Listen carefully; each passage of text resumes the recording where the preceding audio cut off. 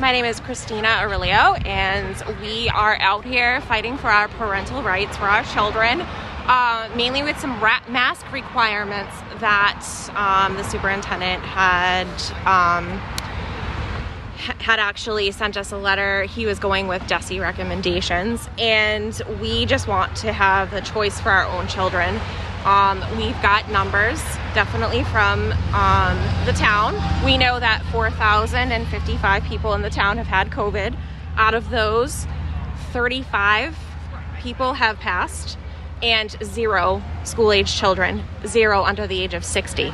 So we also have found that there are studies out there that show that their CO2 levels go down with the masks on for a certain period of time.